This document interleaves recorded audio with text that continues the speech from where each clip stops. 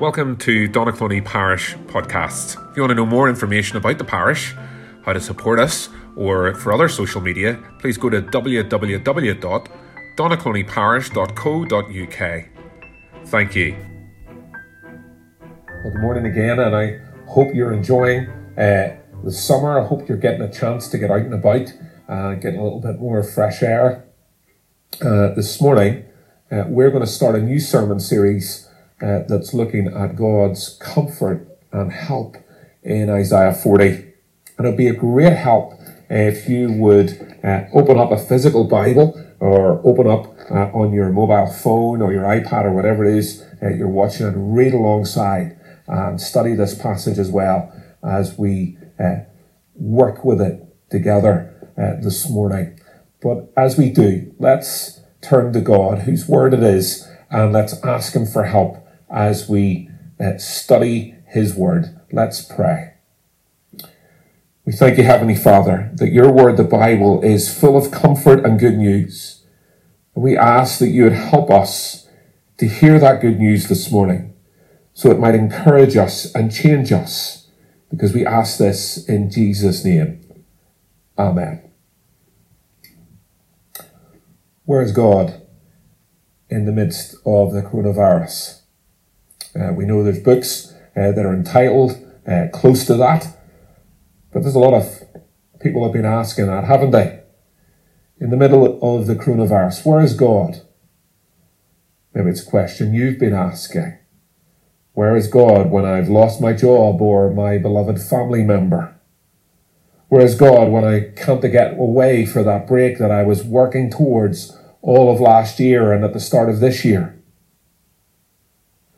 Why can't I see my friends or bring them into my house? Why can't I go out and socialise as I used to? Why can't I just do the things I used to do? Where is God? Well, that's a question that God's people were asking in this passage in Isaiah's day. As I said, they were in lockdown too, not with coronavirus. They had sinned. They had been taken from their home, been brought to Babylon. They had not listened to God and had gone on the way, and they'd been dragged off into exile, and they were asking, where are you, God? Look at with me in verse 27, where we can hear them speak. They say in this passage, why do you complain, O Jacob? Why do you say, Israel, my way is hidden from the Lord, my cause is disregarded by my God? Well, as we look back to verse 1 of Isaiah 40, we'll see that God has got words of comfort and strength for his people. He's got good news for them. He's got good news. And do you see how it begins?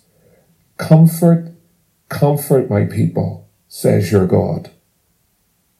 Comfort, comfort my people, says your God. And the word comfort there isn't about just relaxing. It's not like kicking back and watching Netflix or Disney Plus or whatever you do. The word comfort here means new life, new hope.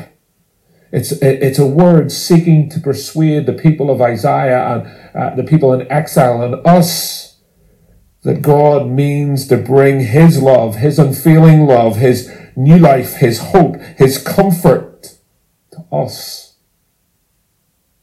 I wonder where you seek your comfort. Maybe it's in a bar of dairy milk or a glass of wine. Maybe it's internet shopping. Maybe it's your phone. But what we need to see here in this passage is real comfort comes from Almighty God. And here we see that God is going to do four amazing things. And the first is this, that God will cover your sins. And to help us understand what God is saying in Isaiah, I want you to imagine, as you'll see in this PowerPoint, me holding this piece of paper. And I want you to imagine that God can only look at white things. He's so holy, so pure, he can only look at pure white things. But our hearts aren't pure. They're full of sinful things because of our sins, sins like pride and impatience and anger and lust. God cannot look at those things because he's holy. But wonderfully, God promises to cover those sins so that he sees them no longer. That's what verse 2 says. Speak tenderly to Jerusalem and proclaim to her that her hard service has been completed, that her sin has been paid for, that she has received from the Lord's hand double for all her sins. The exact payment for all of Jerusalem's sins have been paid. And here's the first part of the good news. God will cover your sins, all of them. Well, how's that possible? Well, for Isaiah's readers, they'd have to wait and live another 700 years to get the answer, because 700 years later, God came to earth in his Son, the Lord Jesus Christ.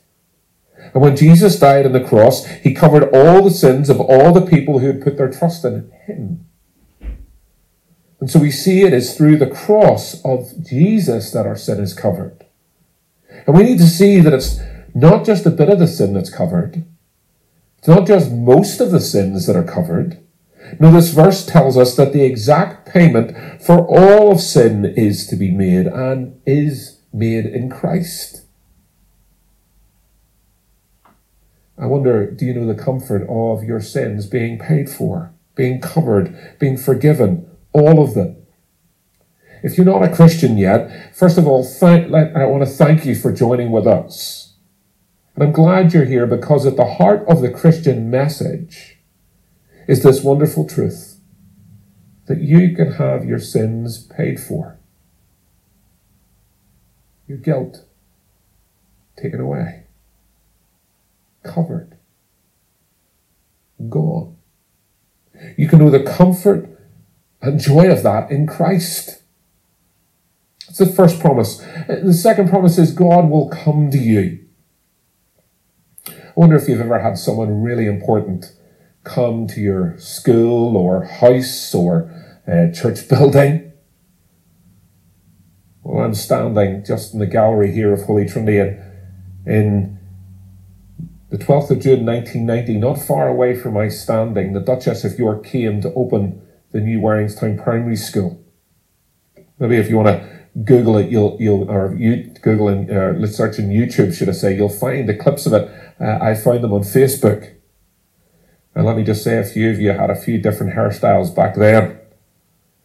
But as the helicopter came down, met by the Lord Lieutenant, the way was made for the Duchess of York to leave the dusty playground and to move swiftly into the school.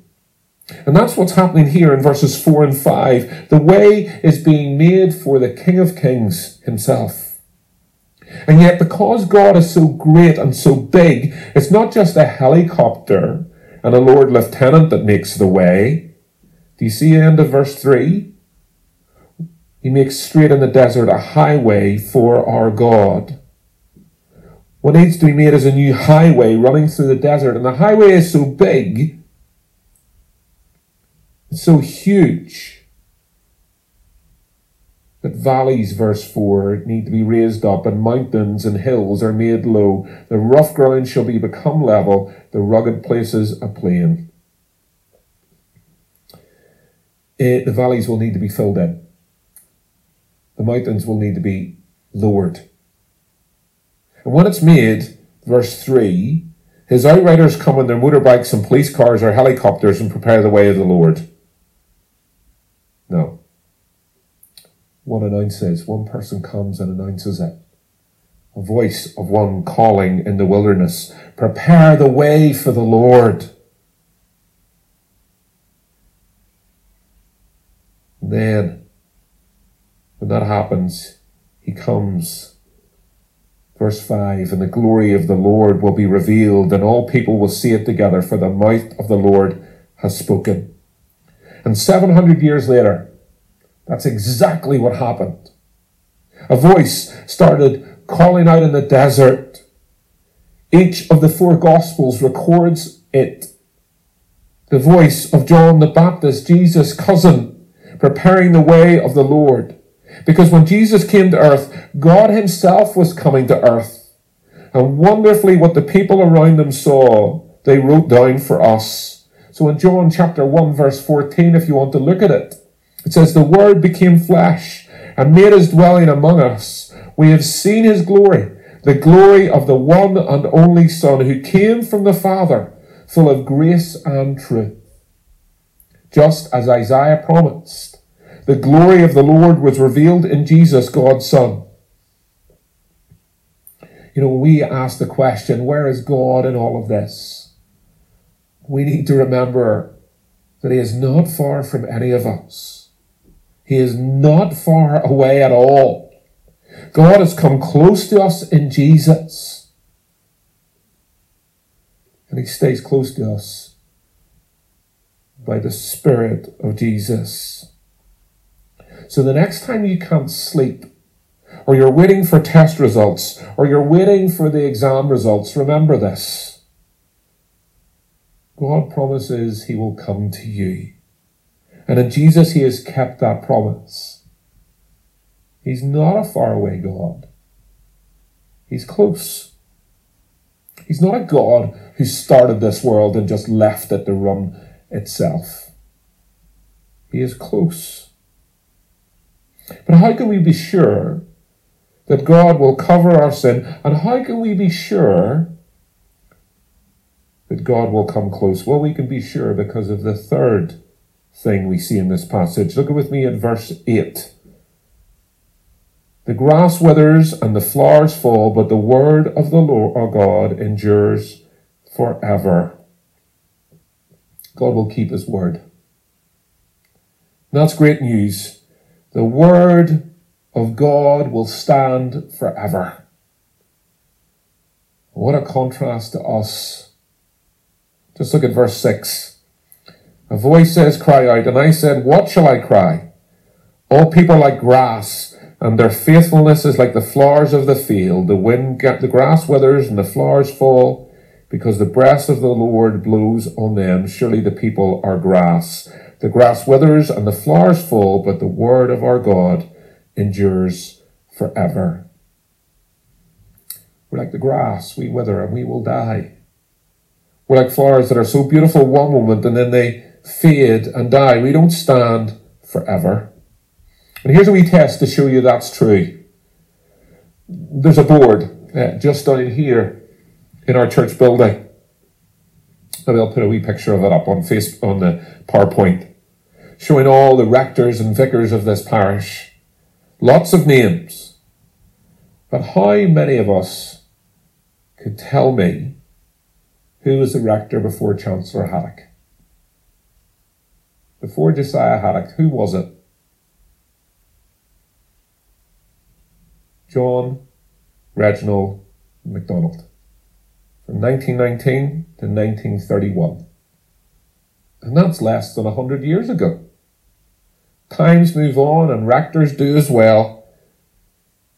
And so will we all. But God doesn't. His word stands forever. That's why we can be sure about the word of God. And that's why we need the word of God. I wonder how we're doing in lockdown with our Bibles. Are you reading them? Are you studying them? Are you having your quiet time? Are you still meeting in your prayer groups or your house groups? Even you can't meet face to face. Are you telephoning people? Are you reading God's word? Are you finding those passages that you read in your quiet time and sharing them with others? Are we making church a priority? I know you're here and you're watching, but are we encouraging others to join with us? Maybe a good thing to do before we head back to church would be maybe watching church together as families or in different groups. Maybe we could join with other families in our parish, or maybe families can join together and watch in a bigger group than just their own family. Are we hungry to know God's word more? We need to make those things the most important things of the week. Because when we're reading the Bible, we're investing in eternity. We spend so much of our time in things that'll just fade away like the flowers and grass of the fields. And yet God's word will stand forever. And so it's worth doing it because the Bible is full of good news. Did you see it there in verse 9? See that? You who bring good news to Zion, go up on a high mountain. You who bring good news to Jerusalem, lift up your voice with a shout. Lift it up, do not be afraid. Say to the towns of Judah, here is your God. It says good news there twice. And all of us need good news now, don't we? It's right here. It's right here. That God will keep his word. The word of God will stand forever. Which leads us to the last of the four things that God does in our passage. God will carry you. During this time, a lot of us, including me, may not look it, but I've been trying to get a bit fitter. Walking, haven't been following Joe Wicks, I must admit. But we've even tried to put a couple of pieces of gym equipment in our garage to keep us a bit fitter. And maybe we will emerge from our time stronger and healthier than before. But God has no need of doing PE with Joe Wicks. God has no need of doing gymnasium workouts. Because he is the strongest being in the universe. Look at verse 10. See, the sovereign Lord comes with power, and he rules with a mighty arm. See, his reward is with him, and his recompense accompanies him. What that means is that, simply put, God is hugely powerful. He's got these huge, strong arms. And look what he does with them. Verse 11. He tends his flock like a shepherd. He gathers the lambs in his arms and carries them close to his heart. He gently leads those that have young. Do you see how God uses his power and his strength? Do you see how he carries his people? Do you see the strong one is the shepherd? Do you see the arm that rules the world is the same arm that gathers up his people like a shepherd carries his lambs? And notice where God carries them. Close to his heart. It's a wonderful picture, isn't it? In verse 11. Gathers the lambs in his arms and carries them close to his heart. Verse 10 tells us of God's great power. Verse 11 tells us of God's great care and love. And we know this to be even more true than the hearers in Isaiah. We know that God eventually did come himself in his Son, the Lord Jesus Christ. And Jesus, when he was here, told us that he was the good shepherd. The good shepherd who now carries us close in his arms and gently leads us. Christians, can you see your God? How big he is. And see how he loves to carry you close to his heart. Is that the comfort you need to know this morning? That the arm that rules the world is the same arm that carries his people close to his heart.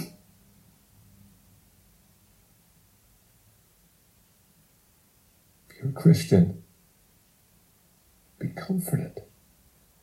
God has got you close, and he will never let you go. Now, I don't know what this week will bring, but I do know that God will carry me through it.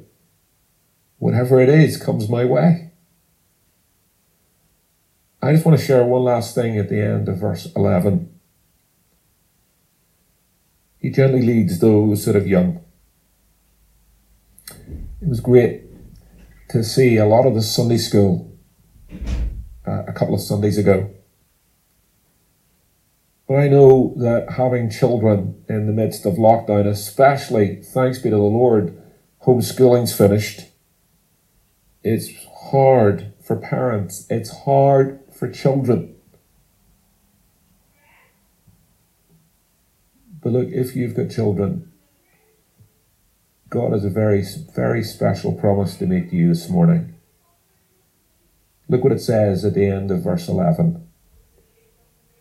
He gently leads those that have young.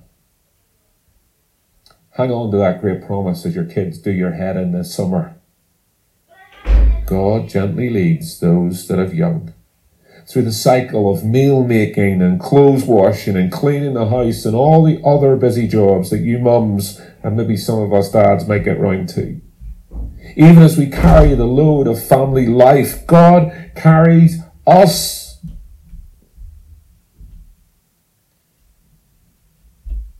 There's promises here not just for those that have young. Because I know the lockdown has been really, really hard for those who are older. For those who are especially living on their own, who are over 70. Well, you too get a special mention just a few chapters later in Isaiah 46, verse 4. Let me read it for you. Even to your old age and grey hairs, I am He. I am He who will sustain you. I have made you and I will carry you. I will sustain you and I will rescue you. Starting to get a few grey hairs myself. Do you see how God carries not only those who have young, but carries those who are old and everything in between if you are in Christ? And if you're not yet a Christian, I want you to see what's on offer. A God who loves and carries his people. A God who loves and leads his sheep, his people. A good shepherd who never leaves us or will let go of us. A God who holds us close to his heart.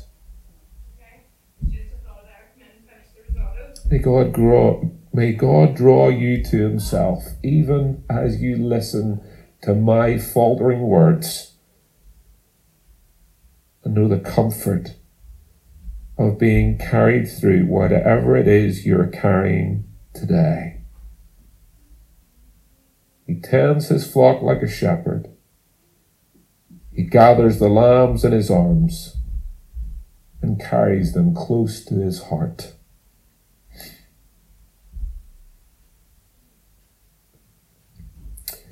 And these promises to cover our sin, to come to us, to keep his word, to carry us close, are wonderful promises.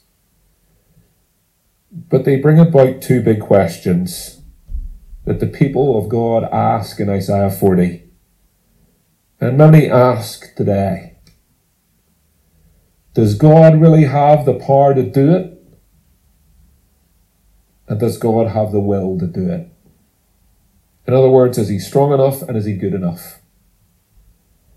Well, you're going to have to come back next Sunday and the Sunday after that to find out. But here's a spoiler alert. He does. He wonderfully does. And so this morning, I really want you to listen to this. I really want you to get this. God has come to us in the Lord Jesus Christ.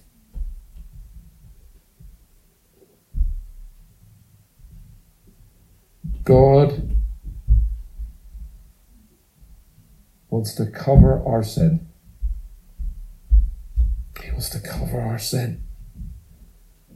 He wants to cover it with the blood of Jesus. That's why Jesus came. God will keep his word to the end of time and for all eternity. And God will carry us if we're in Christ. Listen to this again. He tends his flock like a shepherd. He gathers the lambs in his arms and carries them close to his heart. This morning, let's receive God's comfort for ourselves. Let's turn from ourselves in repentance and trust in that Good Shepherd, the Lord Jesus Christ, and find the comfort that we need in God. Let's pray. Heavenly Father, we thank you that your word stands forever. You love us and want to comfort us with a comfort only you can bring. And so may we who have heard of your coming now receive through repentance and faith the covering of our sin and the comfort and strength of being carried close to your heart, whether we're young or old. Lord, thank you for these amazing, encouraging, faithful words in these difficult days. And may we not only treasure them in our hearts, but respond to them with repentance and faith.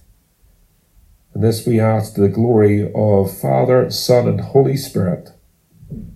Amen. Amen.